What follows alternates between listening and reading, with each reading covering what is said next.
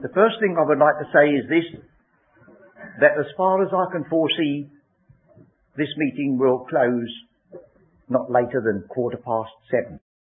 I mention that in case you have any anxiety about trains. I won't say buses, of course that would be what they call an anachronism. So, and then I think I will take an opportunity, because I've got a little bit more time than the programme allowed me, to just mention the interest in the witness of this wonderful truth in Holland. Most of you know, or some of you know, that I had an invitation to speak at a conference at Utrecht in Holland about a fortnight ago. And Mr. Van Mierlo, that is known to some of you friends, he was my interrupter. He explained to the folks in Holland that there were two words in the English language. One was an interpreter and one was an interrupter. And of course I spoke a bit and he spoke a bit, and then we argued the point a bit, but it was very, very happy meeting. We started at 10 o'clock in the morning and we finished at 6:30. But there was an interval when it was in a hotel the meeting was held. There was an interval when bowls of soup were all handed round, very acceptable, a cup of coffee, and then later on there was another little break for a cup of tea. But it was good to see these folk gathered from all parts of Holland, rejoicing in this high calling revealed for us poor outcast Gentiles. And I was very embarrassed to discover that when they started the meeting, they gave a little resume of my life story. They introduced me as the father of the witness in Holland, and I didn't know that.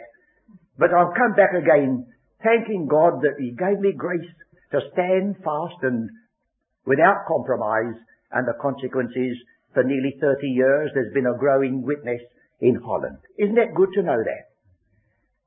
This afternoon, our brother referred to the balance sheet. It made me think, if you look at the first bound volume of the Berean Expositor, you'll see the balance sheet for the year.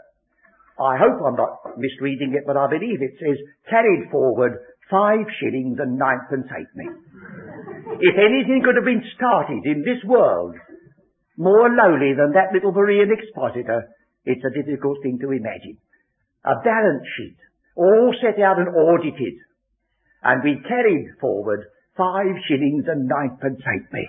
God has said in His Word that He has passed by the great and the noble, and He's chosen those things which are not to confound those which are, that no flesh should glory in His presence.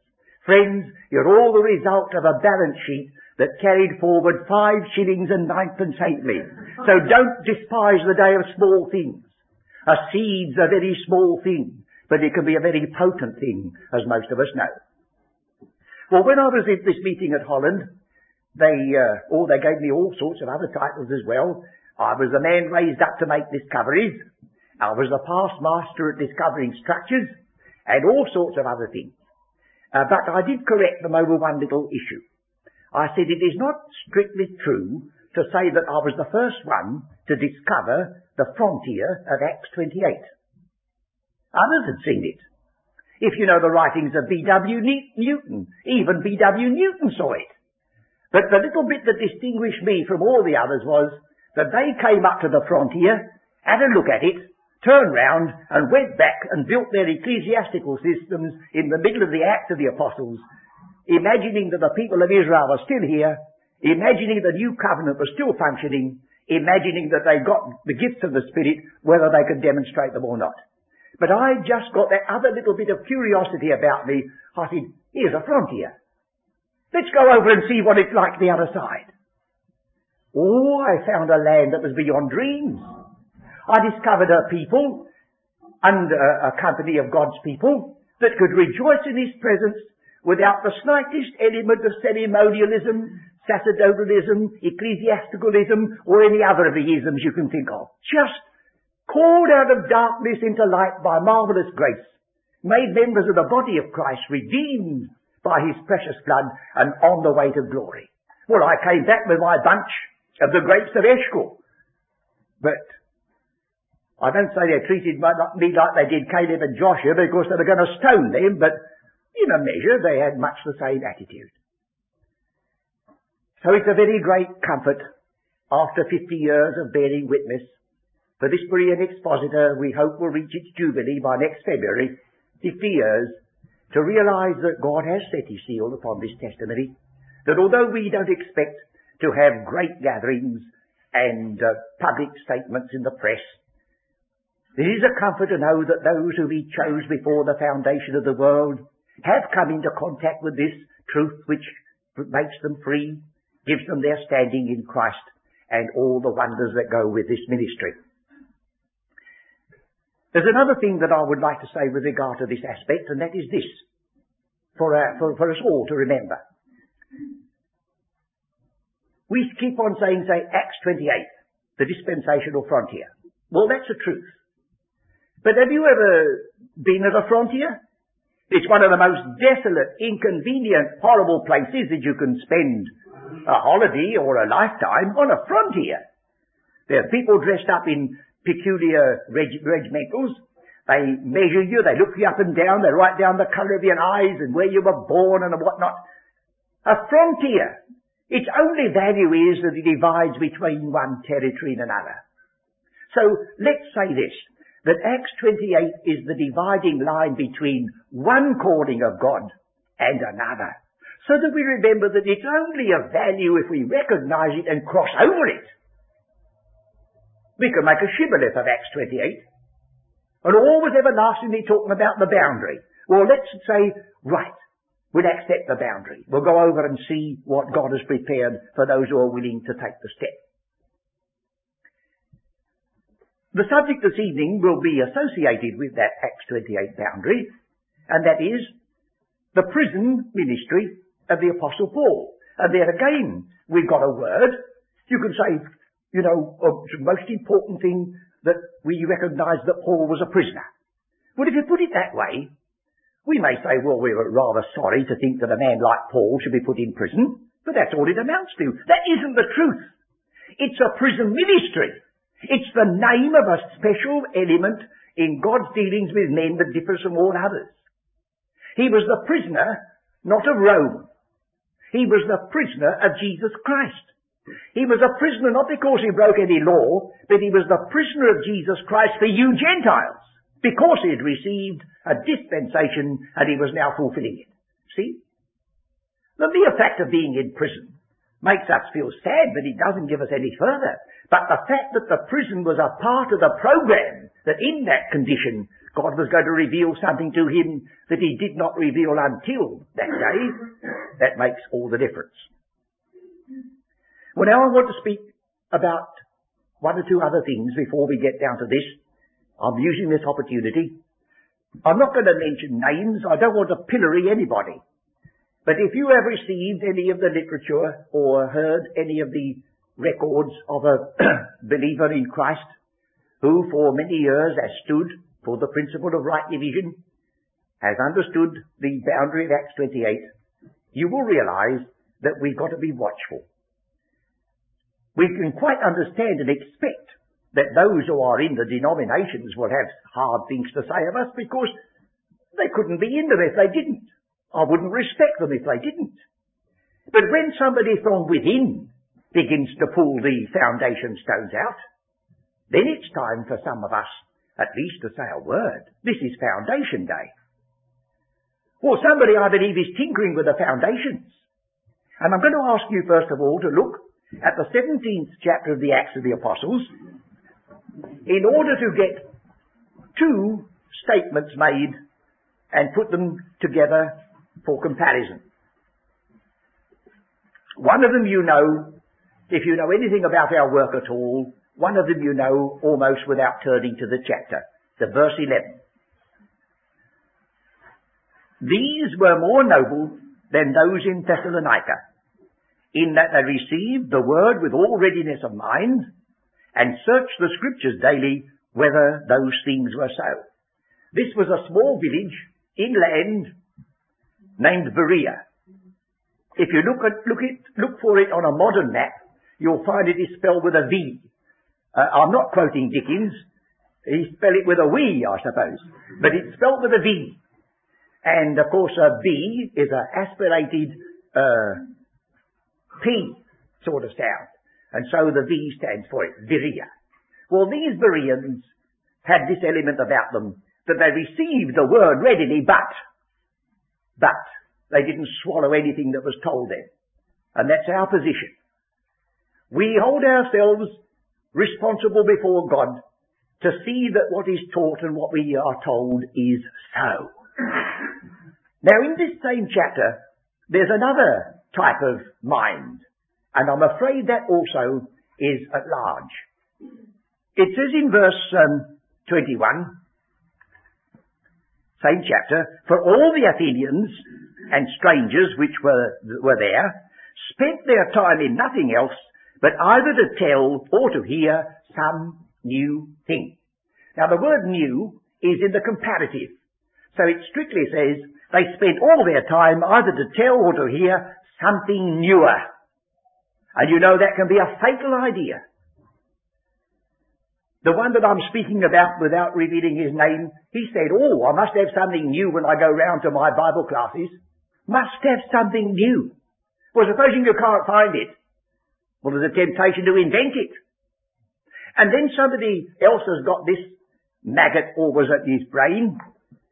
I'm the one that discovered this. I'm the one that found something new.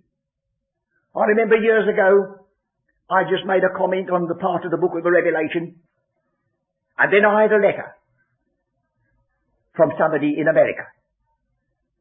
And he said, reprimanded me for putting that into my magazine because he had discovered it.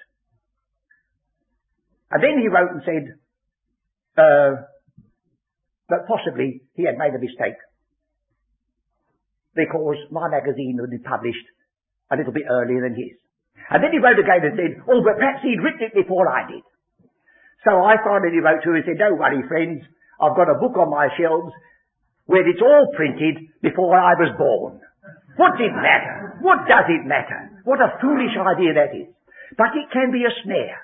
Now I think this good brother I've in mind has been bitten with this bug. He must always be the man to find something newer. Well, there's plenty of new things in the Word yet to come out, but not in that spirit. So I'm just asking you to be watchful. It's possible it will be perpetuated in this country yet by some who are partly associated with our work. So I must be faithful. The first thing that was debunked, there's that tendency among modern writers of other things to take the mickey out of everybody. I mean, who bothers about Shakespeare now, you see? The only one who couldn't possibly have written Shakespeare was Shakespeare. Anybody else but not Shakespeare. See, so you cleverly dispose of him. And so with regard to all these things. Well, now he says, there's no such thing as heavenly places. Now you say, well, the epistle to the Ephesians says that we're blessed with all spiritual blessings in heavenly places. No. It simply means among the mighty ones. And the only place for every redeemed child of God at any calling, the only place is the earth. So that wipes out heaven. I just asked him, was that particular adverb an adverb of place when it says where Christ sits? That's a place. Where? Heavenly places. So that's gone. He says that we ought to dispose of the word body. Don't speak of the church which is the body of Christ. Just say the substance. So you've got to say the church which is the substance of Christ. Well, what does that mean? How far are we advanced? And then when you read in the body that this particular substance has got eyes and nose and hands and feet, well, you say, why not call it a body? Why be so new and rob us of this wonderful figure? And then the next thing is that the word Gentile in Ephesians chapter 2 doesn't mean a Gentile, but it means the Jewish people who had lived out in the Gentile world so long they'd almost forgotten that they belonged to Abraham, Isaac and Jacob. So that puts you out of it. So by the time we're done, we better pack up and go home, friends, because by the time these people with their ideas of something newer get going, there won't be anything left at all. Now, you're not very concerned about that, possibly, but it is to be watched, lest these fundamental things, which mean so much to this peculiar calling, should be frittered away. Well, now, that's so far as that little part is concerned, and we'll get back to our theme. I want to demonstrate, if I can, that having crossed that boundary, there is a definite system of truth. And the first thing I bring back after crossing the frontier is a sort of a sketch map.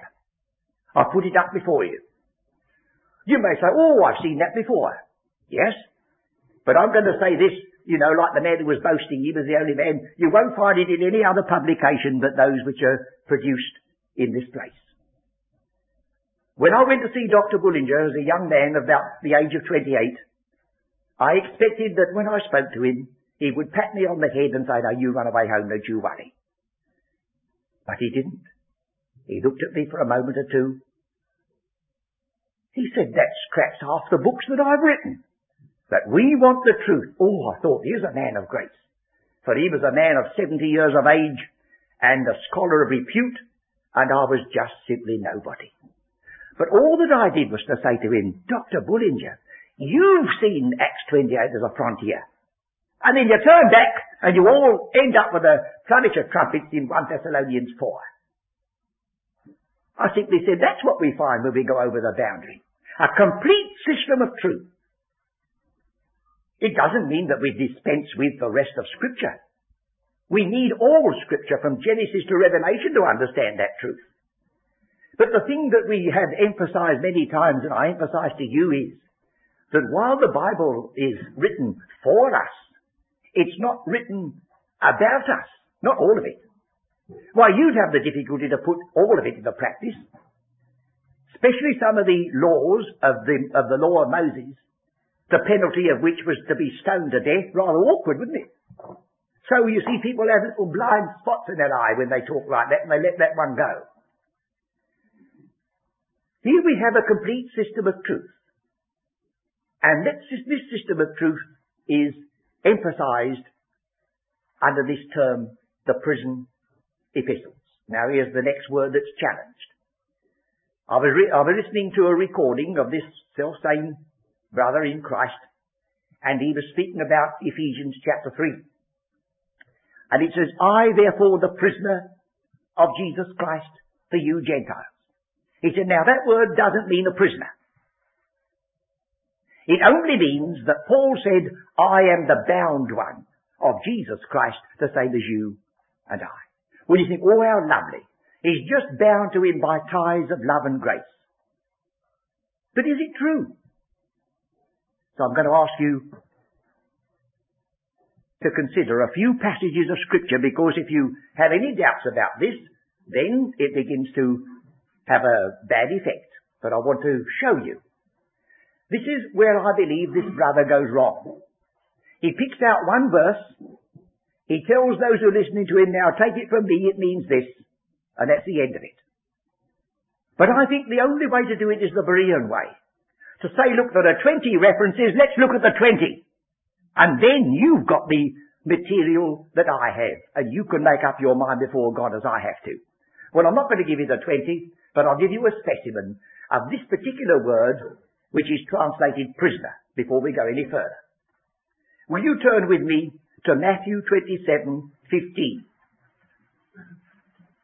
And just see whether there's any possible doubt that this word desmios, D-E-S-M-I-O-S, 27:15, can bear any other translation but a literal, physical prisoner. Now, at that feast, the governor was wont to release unto the people a prisoner. A prisoner.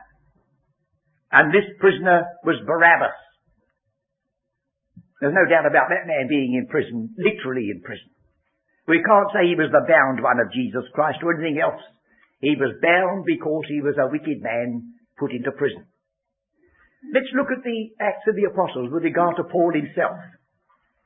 20th chapter.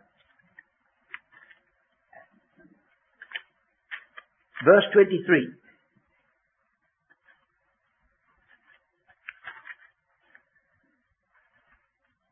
This is plunging right into it. We'll come back again in a moment.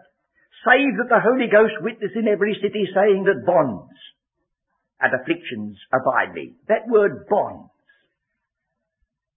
What sort of bonds were they? Oh, this particular brother says, the bonds of love and affection and grace. Well, look at the next chapter, 21. Verse 10. And as we tarried there many days, there came down from Judea a certain prophet named Agabus. And when he was come unto us, he took Paul's girdle, and bound his own hands and feet, and said, Thus saith the Holy Ghost, so shall the Jews of Jerusalem bind the man that owneth this girdle, and shall deliver him into the hands of the Gentiles. Can you believe that? That doesn't mean literal prison. That's what the apostle went through. That was what was demonstrated in that way. And then the 16th chapter of the Acts of the Apostles, we are in verse 11 onwards. 16th chapter. Oh, verse 25, I think the passage I have in mind. Yes. And at midnight Paul and Silas prayed and sang praises unto God, and the prisoners heard them. The prisoners, same word. Well, is there any need for me to go on? That's the word that the apostle has used of himself several times. He wrote his epistle to Timothy. Be not therefore ashamed of the testimony of our Lord, nor of me, his prisoner. And he says, as you remember in Ephesians 3, I therefore the prisoner of the Lord, and then associated it with a dispensation that had been given to him with reference to the Gentiles, opening up and making known that which had hitherto been a secret, or as we call it in our authorized version, a mystery. He also says in the epistle to the Ephesians that he conducted an embassy in a chain. The next thing I want to do is to make sure that you see for yourself the prison epistles. Shall we look at these epistles just to see which ones are marked by this word prison, so that there shall be nobody here in this meeting who is going to take it just because I happen to say so. Ephesians has already said it in chapter 3. He says it again in chapter 4. I therefore, the prisoner of the Lord, beseech you that ye walk worthy. Do you notice the change of title? Chapter 3, it's the prisoner of Jesus Christ. If we follow the revised text, chapter 3, it's the prisoner of Christ Jesus. That always means the exalted Christ at the right hand. Now in chapter 4, he's not dealing with doctrine, he's dealing with practice.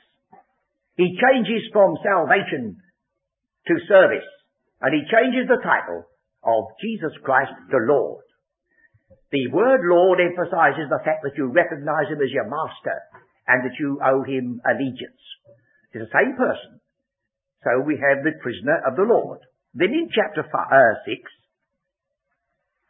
he says in verse 20, concerning this mystery and this gospel associated with it, for which I am an ambassador in bonds. And the literal rendering is, for which I conduct an embassy in a chain. And I wouldn't put it past the Apostle Paul to be playing with a word. Oh, you say, did he play with words? He did. I'm very glad he did it. He might have been driven insane by some of the things he went through, but he could see something sometimes to help him through. He said, others who are ambassadors have a chain of office. I've got mine. You see, when a man takes that view, you can't get him down. He never called himself the prisoner of the spite of the Jew, or the slip of justice of the Roman. Never. He said, I'm the prisoner of Jesus Christ. It's all right. He knows. And he's put me there. He has a purpose. Well, that's one epistle that you must include. Ephesians must be included as a prison epistle. Now look at Philippians. Verse 7.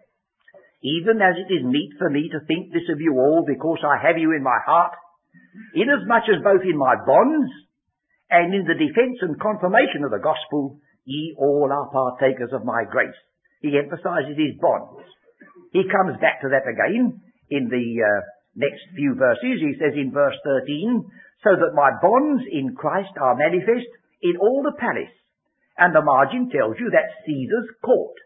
That's where the prison was. That's where his bonds were manifested. So here we have another epistle where he stresses the fact that he is in bonds. Now, Colossians follows, and in the 4th chapter,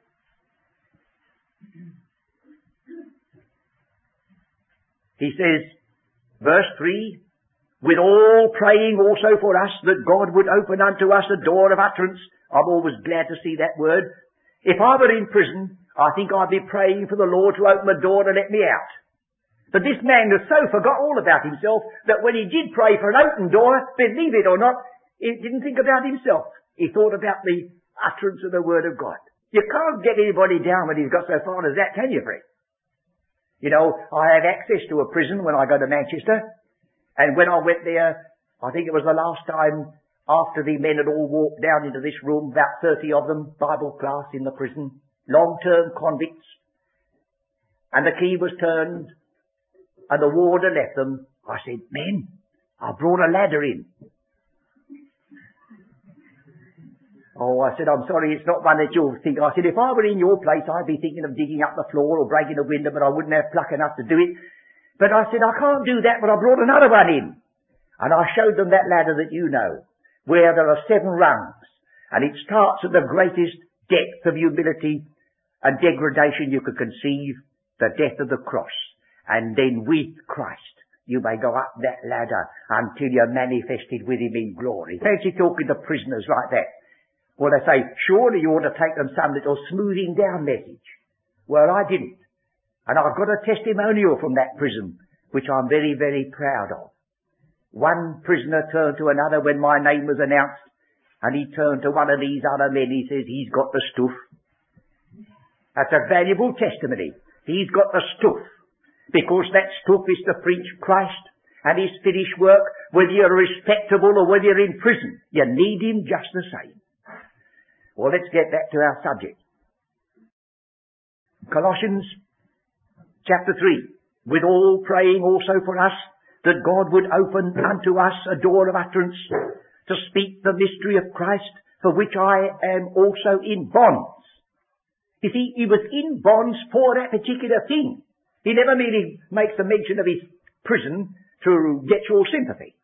No, he says, I'm here. That's a part of my credentials. And at the end, verse 18, the salutation by the hand of me, Paul, remember my bonds. Now, I don't know whether this is a bit of imagination, but we do know that Paul was in military custody. He was able to have his own hired house, but he would never be free from a Roman guard who would have a thin chain fastened to his wrist and the wrist of the Apostle Paul. And he would stand on guard for a couple of hours, say. It's fine to think that that man was chained to the other man who was dictating the epistle to the Romans or something, wasn't it? Or the Ephesians. Here this man's listening to it, and some of them took it back with them. The praetorium, the Roman guard, got to know of it. It says in Philippians. But I can see the apostle putting out his hand to take the pen and say, with my own hand and the chain, of course, would bang against the table, and he says, remember my bonds. That's all. Well, that's Ephesians, Philippians, Colossians. There's one other epistle that belongs to this period, and that is a very brief one. Philemon. And if you're not sure where to find it, you just find the epistle to the Hebrews first, and it will come just immediately before it.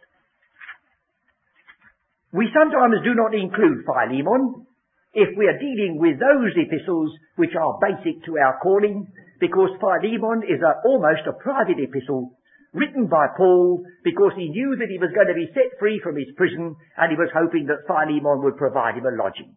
But there's some very gracious and wonderful bits in it if you'll study it. But we'll just notice how he speaks here. Verse 9, he says, I could have enjoined you and demanded of you, yet for love's sake I rather beseech thee, being such an one as Paul the aged, and now also a prisoner of Jesus Christ. I beseech thee for my son Onesimus, whom I have begotten in my bonds, you see. So there we have the emphasis of prison, bonds. Now there's only one other epistle to consider, that is 2 Timothy. You go back a few pages and you find 2 Timothy. This is the last epistle of Paul's series. Chapter 4. Oh, no, chapter 1 first of all. I'm sorry, I'm forgetting. Chapter 1. You may say, well, why don't you use your notes? Well, they're all over the place so much, friend, I don't know where to begin or end. 2 Timothy chapter 1 verse 8. Be not thou therefore ashamed of the testimony of our Lord, nor of me his prisoner. You notice which comes first, don't you? The testimony is the testimony of our Lord. It comes through his prisoner. If it was the other way round, it might be Paul's idea of what the Lord said. Oh, that isn't so. He says, I delivered unto you, first of all, that which I also received. And he makes that clear all the way through. So here he says, here's a testimony associated with me as a prisoner. Chapter 2, verse 8. Remember that Jesus Christ of the seed of David was raised from the dead according to my gospel. Oh, what do you mean put it like that, Paul? When he said the same Jesus Christ of the same seed of David was raised from the dead according to Peter's gospel. But was it different? Oh no, it was the same resurrection, but he was raised from the dead to be the king of Israel. But he was raised from the dead to be the head of the body of... Oh, you see, it depends upon whose gospel you're listening to, as to whether you'll be going along the road to the kingdom, or whether you'll be going along the road to the church of the high calling. So he differentiates. Wherein I suffer trouble. You know, when you hear some people saying about somebody is going in for the ministry. You know, going in for the ministry. You think you're going in for it, yes. It used to be said, of course, years ago that in certain classes they either went in for the law or the army, and if they weren't quite up to scratch, they'd go into the church. You see? Well, that's one way of doing it. This man had it laid upon him, yea, woe is me, he said, if I do not. And he said, this very gospel that I preach, this very witness that I have, I suffer trouble. I suffer trouble as an evildoer. No longer was he in military custody. There was a malefactor now. There was no possible option now. There was no escape now. He knew he was a doomed man. Wherein I suffer trouble as an evildoer, even unto bonds. And then you couldn't keep the man down. Listen what he says. Even unto bonds. But the word of God is not bound. That's the sort of man he was. You see, he said, I'm in bondage. I've prayed for an open door for the utterance. I'm in bondage, for the word of God is not bound. And then we get the conclusion. This chapter, he said, I finished my course. I've kept the faith. Henceforth is laid up for me a crown. Well, that gives us the cluster of epistles that we refer to generally as the prison epistle. Now I think you'll realise that it is a right thing to do, because the apostle has drawn our attention several times to the fact that this imprisonment was a special part of his equipment, and then there come these epistles which have their own peculiar line of teaching. So, first of all, I would like you now to turn back again to the 20th chapter of the Acts of the Apostles, where we just lifted out one verse. I want to be sure that we realise we've reached a crisis.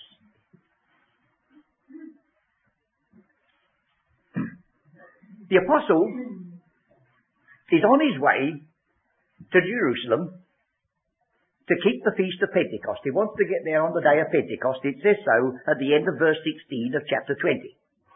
And if you know the map sufficiently well, you'll understand that if he went up the river mouth to Ephesus and back again, he would lose a considerable time. Shall I put it in modern language? He got as far as Southend, and he'd already called upon the folks in London to meet him there, so that he wouldn't have to come up all the way up the river and all the way back again. That's what you see on the map. And from Miletus he said to Ephesus, and called the elders of the church. Now he's called the elders of the church. He's got something to say to them. What's he got to say to them? When they were come to him, he said unto them, you know, from the first day that I came into Asia, after what manner I have been with you at all seasons, serving the Lord with all humility of mind, and with many tears and temptations which befell me by the lying in wait of the Jews, and how I kept back nothing that was profitable unto you, but have showed you, and have taught you publicly, and from house to house, testifying both to the Jews and also to the Greeks, repentance toward God, and faith toward our Lord Jesus Christ. You know what he's going to say, don't you? Before ever he gets there. You know he is summing up a ministry, and he's going to say to them, well, that's finished. If any minister stood up in his pulpit tomorrow morning and said, and I won't try to imitate him, that'd be too bad, wouldn't it? But if he said, well, beloved brethren, you know that I took over the pastorate of this church 6 years ago, and we have done this and we've done that and the other, and I do ask you to bear a testimony that they look at one and say, you know what he's going to say? He's telling us that he's got a call to go somewhere else. That's what he says. He says, that's the summing up of the ministry I've already accomplished. Now then, we'll go on. Verse 22. And now behold, I go bound in the Spirit.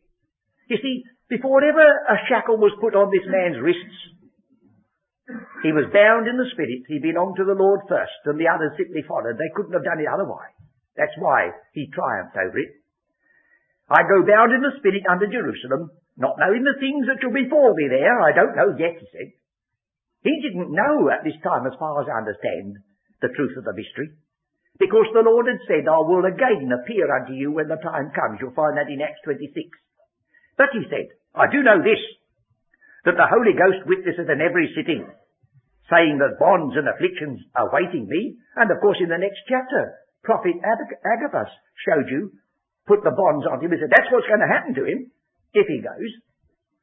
Bonds and afflictions await me. And here's this man's reaction to the idea that he's got to become a prisoner. If ever there's a champion of liberty in the New Testament, it's the Apostle Paul. Think of it, a ringing challenge in Galatians. Stand fast, therefore, in the liberty wherewith Christ hath made you free. And here's the man contemplating prison. I can't believe prison was a very pleasant place. The best of prisons in Paul's day. I don't expect they had a wireless in the whole prison. I don't expect they had visitors that were very kind to them. But he was contemplating it, and he realized it was a part of the ministry that he had to perform. But he said these wonderful words, but none of these things move me. Fancy that. None of these things move me. Neither count I my life dear unto myself, so that I might finish my course with joy. Now you notice, he's starting with a ministry in view. And he says, the one thing I do hope is that I'll finish my course. Do you remember 2 Timothy chapter 4 we read? He said, I have finished my course. That's the end of it. So here's the beginning, and 2 Timothy 4 is the ending of the prison ministry of the Apostle Paul. A complete section. I might as well finish this. I might finish my course with joy in the ministry which I have received of the Lord Jesus to testify the gospel of the grace of God. And now behold, I know that ye all, among whom I have gone preaching the kingdom of God, shall see my face no more. The definite end of a ministry. A beginning of a new one. Associated with prison. Well, we're only going to read another chapter or two and we find him in prison. He went up to Jerusalem, as he said. He got involved in a riot because they said he'd taken a Greek into the temple. You know, how people can read the Acts of the Apostles and believe what they do, I don't know. You see, here's the temple still functioning in Jerusalem. And it was still considered perfectly wrong for a Gentile to go into that temple. And yet we are told that on the day of Pentecost, Peter opened the door for you and me to go in as well. It doesn't work, you see. That time hadn't come. It was coming, but not so. But Paul became involved. The Roman guard had to rescue him from these bigoted Jewish people.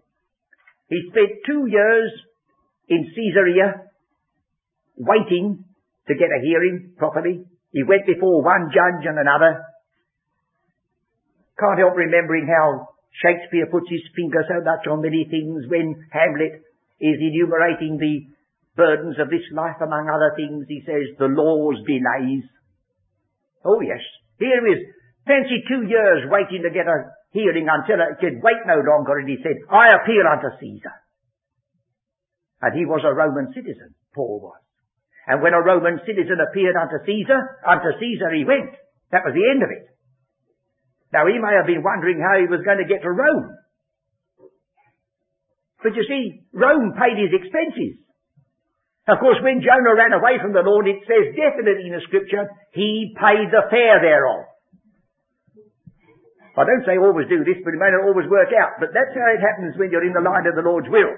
The Romans themselves paid his expenses to get to Rome, and the Lord said, you've got to bear witness for me at Rome. Also, Paul. What he did. And in the last chapter of the Acts of the Apostles, we find him at Rome. So there's one or two features in this last chapter of the Acts of the Apostles that we do well to keep prominently in our mind. Will you look at the opening verses? Acts 28. And when they were escaped, then they knew that the island was called Melita. Probability it's the island we call Malta. And the barbarous people showed us no little kindness. You see, in the Greek world, you were either Greeks or barbarians. In the Jewish world, you were either Jews or Gentiles. So the barbarous people, they were not true Greeks. Showed us no little kindness, for they kindled a fire and received us every one because of the present rain and because of the cold. And when Paul had gathered a bundle of sticks, well, we are told that there were sailors and other prisoners and I don't know what on board this ship. It is Paul. He must have left his halo behind, mustn't he? Here's Paul, the only one who got gumption enough to go round and get some sticks to keep the fire going. You see, some people have got weird ideas of sanctification. I've met some people who must have their quiet time, and it always coincides when there's a job to do. No, friends, that's not true. That's not true. This man had his quiet time when he was up to his neck in business. And he was the one who could think of others beyond himself. He gathered the sticks, and it says there came a viper out of the heat and fastened on his hand. I don't know whether you've ever handled a viper, friends. I haven't, and I don't want to. I know some people, after they've been for a walk through, say, Epping Forest, come back with yarns about snakes, but it's only a poor old grass worm that frightened of them. But this was the real thing, friends. This was the real thing for the very islanders who knew it. They watched, they said, this man's fleeing from justice, but he's caught. But they waited for him to swell up and die, but Paul had just went like that with it and slung it into the fire. And they waited a long time, and when they found that he didn't succumb, they said, oh my, he must be a god. You see, just the reverse. But what I'm getting at is, to the very last chapter of the Acts of the Apostles, they had supernatural gifts. How anybody with any rationality can believe that they belong to a church that was in the Acts of the Apostles and read that last bit, I don't know. But Mark 16 says, these signs shall follow them that believe. They shall take up serpents. They shall drink poison. They shall lay their hands on the sick and they shall recover. Oh, let's look further down. We are told in verse 7 that the chief man of the island, whose name was Publius, verse 8, his father lay sick of a fever and a bloody flux. That's good Anglo-Saxon. But the Greek word is dysentery. That's bad enough, isn't it? Here's a man, look, the disease wasn't something that nobody could diagnose. You didn't say, well, I've got a sort of a kind of a feeling, you see. And when I went to that meeting, and they all stood up and sung, you know, it left me. Like that, you see. And so they said, hallelujah, here's another one healed. They don't follow the poor wretch home and find what happens to him when it all collapses again. They don't put that down in the reports. But dysentery, you can't argue with dysentery, friends. If you've ever heard of anybody coming home on a troop ship when they're all suffering with dysentery, and every few moments the engine stops and another one's buried overboard, and then they go on again, and another one. That's dysentery. Now this man, he had the power to pick up a viper unharmed and to cure dysentery. Well, I haven't, and neither have you. And yet, if you belong to the Acts of the Apostles, you haven't got the sign yet that you're a believer. These signs shall follow them that believe, and you haven't got them. Well, I'm not worrying because I don't belong to that. I've gone over the frontier, I've gone into another country, and I say they haven't got these supernatural gifts at all there. They don't belong there. So it doesn't worry me. But if you say you see all this and then you're going back there and you haven't got them, well, there's something radically wrong there. Well, now, he gets to Rome and he says to them, verse 20, "For this cause therefore have I called for you to see you and speak with you, because for the hope of Israel I am bound with this chain." The last chapter of the Acts of the Apostles, the hope of Israel was still possible. Now, most of you know, but I must make it plain for the sake of Eddie, most of you know that the factor in the bulk of Scripture is the people of Israel. They are the important people, because even the matter of time gives you an indication of that. If you read chapter 1 to 11 of the book of Genesis, you've covered exactly the same period of time that if you read chapter 12 of Genesis, right through the Old Testament, over the 400 years that is abridged till you get to the Gospel according to Matthew. The same amount of time. So it's the people of Israel that come into view in the call of Abraham that dominate the whole book. And they were chosen to be a kingdom of priests, that through them the righteousness and the truth and the salvation of God should go to the ends of the earth. But oh, what a terrible mess they made of it, like all human factors do, until they look upon Him whom they pierced and take that attitude which they must do and will do one day. But if the people of Israel were the medium through which salvation was going to the Gentiles, and if our Saviour could say to the woman of Samaria, "Salvation is of the Jews," He said so. If He said when He came into this world and started His public ministry, "I am not sent but to the lost sheep of the house of Israel, go not into the way of the Gentiles." And then there comes a moment when the people of Israel themselves are scattered, their city destroyed, their temple burned, and God takes back to Himself His title. He said, "You will not be my people and I will not be your God."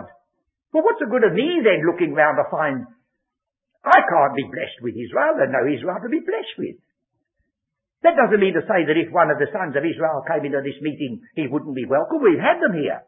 But we don't say, "Oh, you're a Jew, you come first." You say, "We're all on equal terms here, friends. We all need a Saviour, exactly the same, and you get no preference. Just as I am, so are you in this present interval." A day will come when the people of Israel will at last enter into the glory of their calling. They've got to go through it. They've got to be purified. They've got to be cleansed. They've got to be sanctified. But when they are, they'll become that kingdom of priests for which the world is waiting, and then light and truth will radiate from them as a centre. But not just now. So one of the questions that you and I ought to ask ourselves continually is, well, where do I come in? As you read the Scriptures, where do I come in? You see, you'll find that any amount of God's people have been putting themselves into a position which is untenable. We have here in this vicinity, surrounded this chapel, especially in that direction, houses that deal with covenants and money transactions and agreements. And it's not possible to believe that anybody could go to one of these big societies and say, "I believe you have here the deeds or the covenant or something that was made by Mr. So-and-so." They say, "Well, yes, we have, but he says, I live next door to him." "Oh, you do?" "Yes. Well, I understand he's going to America and he's shutting his house, so I think I'll move in." But he says, "Well, what right have you?" You see, here we are, Gentiles. We are described in Ephesians 2 as being hopeless, Christless, godless, having no relationship to covenants, having no place in the commonwealth of Israel, and yet any amount of those very people tell you they're blessed under the terms of the new covenant. Well, what is the new covenant? A covenant must have two contracting parties. You can't have a covenant without. And if the names are not written there, it's not valid. I don't know whether you are the owner of your house. Have you never looked at the deeds and see whether your name's on it? You better make sure, friends, otherwise somebody else might move in. Look, it says in Jeremiah to the very people who broke the first covenant, when he led them, he made a first covenant when he led them out of the house of Egypt, which they broke.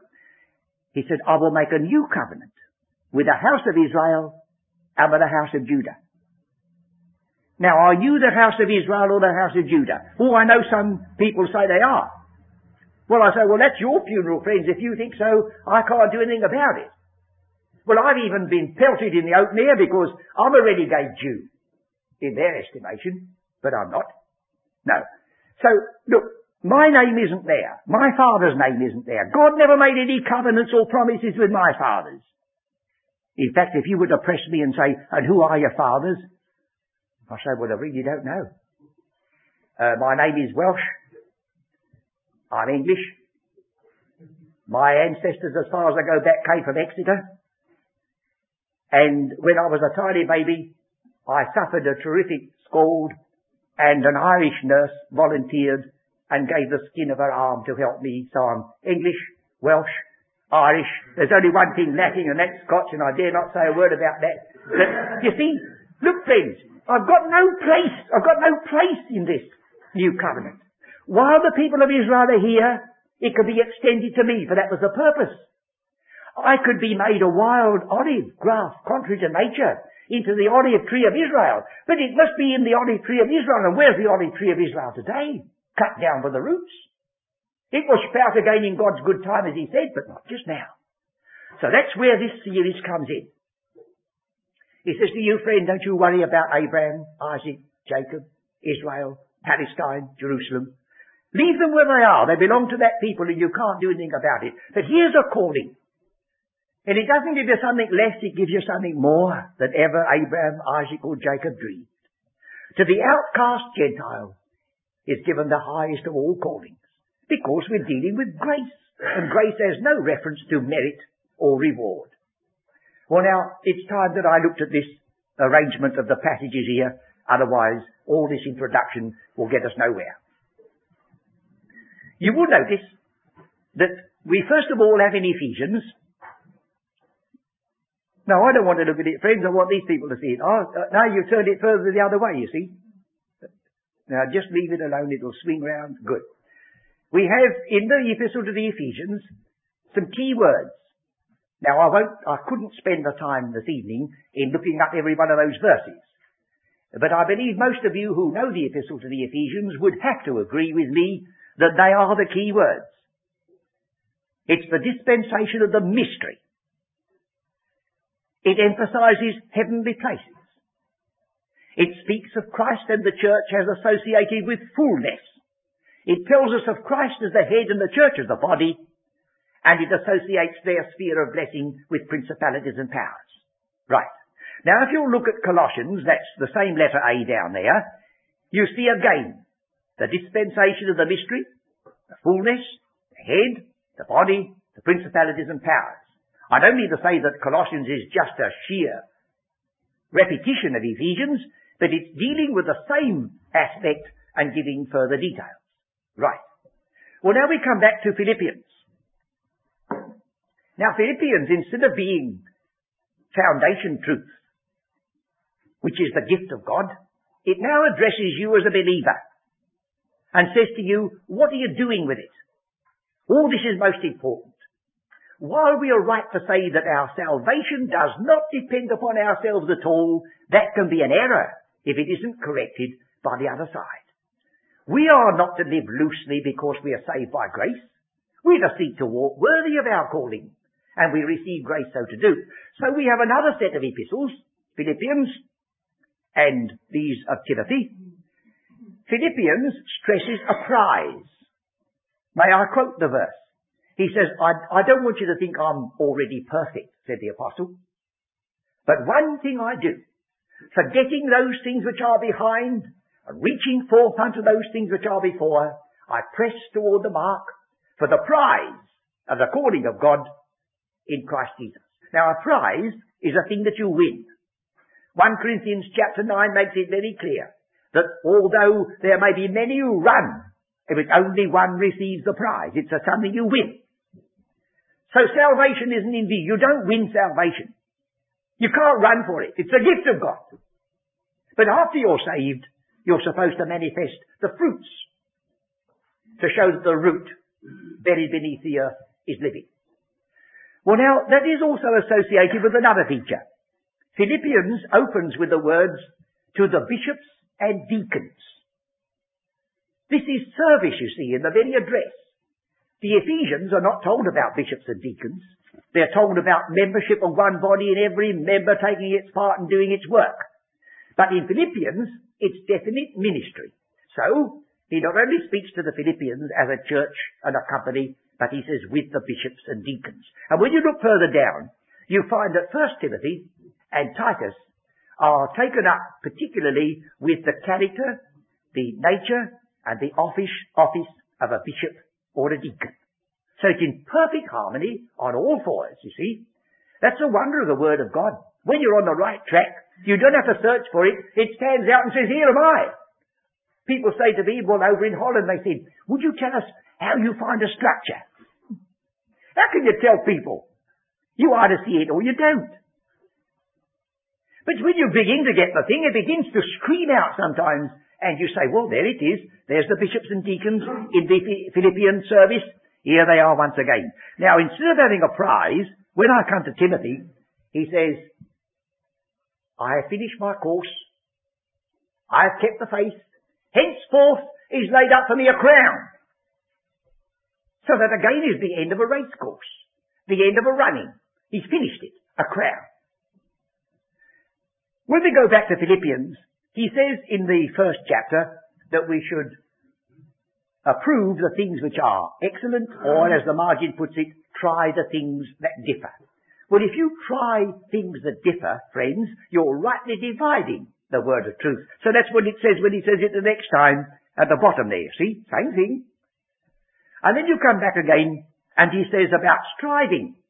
And he uses the very self-same word in Timothy. Striving. The word gives us the word to do with an athletic striving. And then he says, I press to the mark. He's got a goal in view and he's running for it. Here he says, I finished my course. Same terms, race course terms all the time. And then he says, two things in Philippians. He never says them again anywhere else except in 2 Timothy. And I think they're put there so that it's utterly impossible for any of us, once to see it, to disregard it.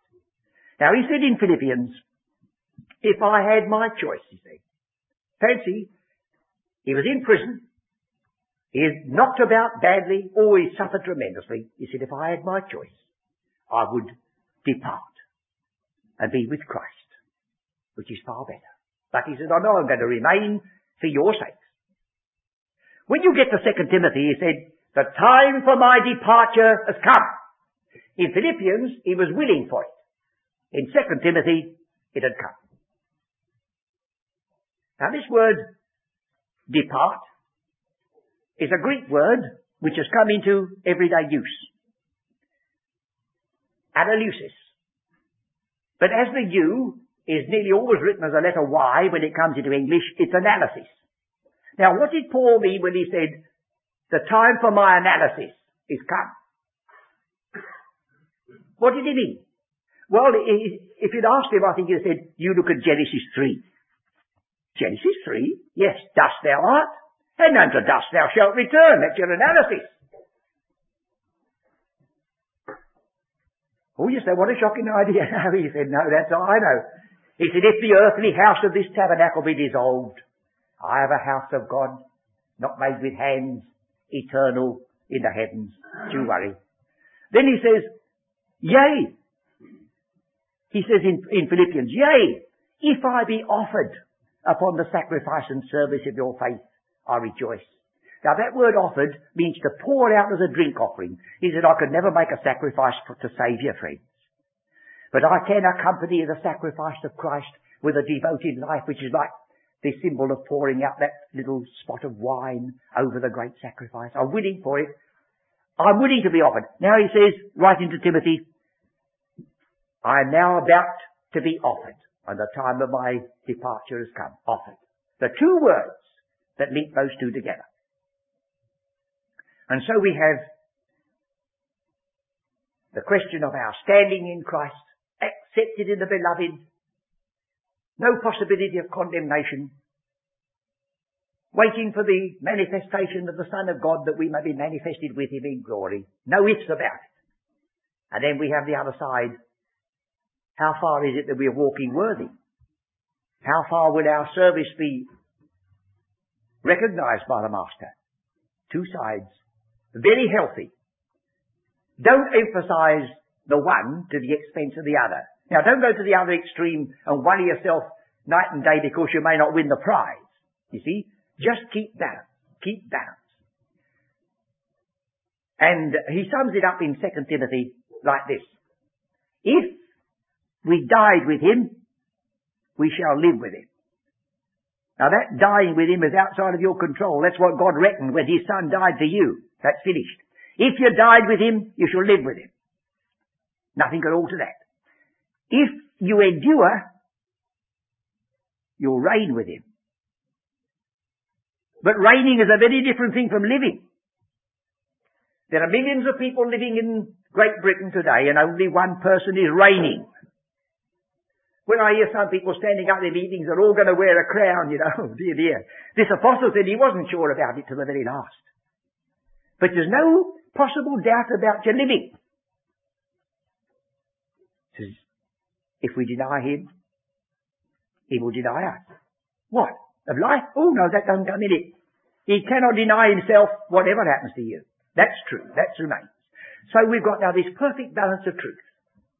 And now, if we were living in Puritan days, I would pick up the little, what do you call it? I'm thinking about an egg boiler, That's one, the hourglass, and say, now friends, we'll start all over again. But we can't. We've got our limits. I'd like to go through those epistles now, and first of all, show you how rich they are in blessing, taking you up to the highest sphere where Christ sits, taking you back to before the foundation of the world, right back to the beginning of Genesis, a calling that's distinct and beyond all dreams. But I can't. We can only pray that it's been worth your while to sit here and have these things sketched out for you. But you won't be satisfied with that sketch. You'll say, well, if that's the truth, if that belongs to me, if I like to put out my hand and take it, just as a sheer gift of God, recognizing my need of a Saviour and accepting him as God has preached and presented him to me, then those epistles can occupy the rest of your pilgrim journey. I don't put myself up as a very great student, but I've been 50 years studying these epistles, and I begin to wonder if I know much about them now. And that's always the case, isn't it? But there are depths beyond our sounding and heights beyond our scaling.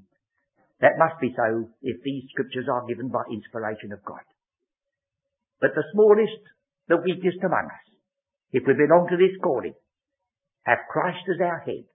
And from the head, all the necessary power, strength, understanding, wisdom, might, doesn't matter what it may be, comes down through you and through the ministry of your fellow members. We could all help one another. Some may be given ability to write, and some to speak, and some to prepare tea for us when between whiles, each one part doing its share. And it's so good that the one part does its share. We've got members of our bodies that do different functions.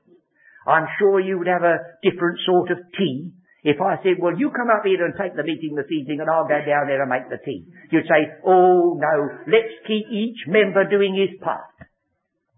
Well, will you do yours, friend? If you're a member of the body of Christ, you're not one of those members that the people don't know what to do with them. They don't know whether you ought to have them or not. No, each one's in his place doing it, and if you're not doing it, your fellow member may be suffering a little bit. That's the responsibility side. We should hold the head and remember that we're members one of another. Well, I promised that this meeting, so far as I was concerned, would conclude at 7:15. And if we went on till 11:15, we should still have to say there's more to be said. Thank you so much for coming. I wondered when the strike interfered with travelling whether we should have a problem, and I wondered whether in a cookery book at home there was any way of getting rid of about 200 ham sandwiches and making them up, But evidently that's solved. There's no problem. And another thing which has struck some of us, we've had meetings here now since 1943. We never know exactly who's coming. And we've had this chapel comfortably filled, and there's never been any need for any one person not to find a seat or stand outside. Isn't it remarkable? I think the Lord knows his business, and we can trust him even with details like that. So may the Lord be with every one of you. And as you go back, you'll at least realize that we are a blessed people, for we've got something to be thankful for. And we have got that thing which the world is so desperately needing, a firm foundation and a blessed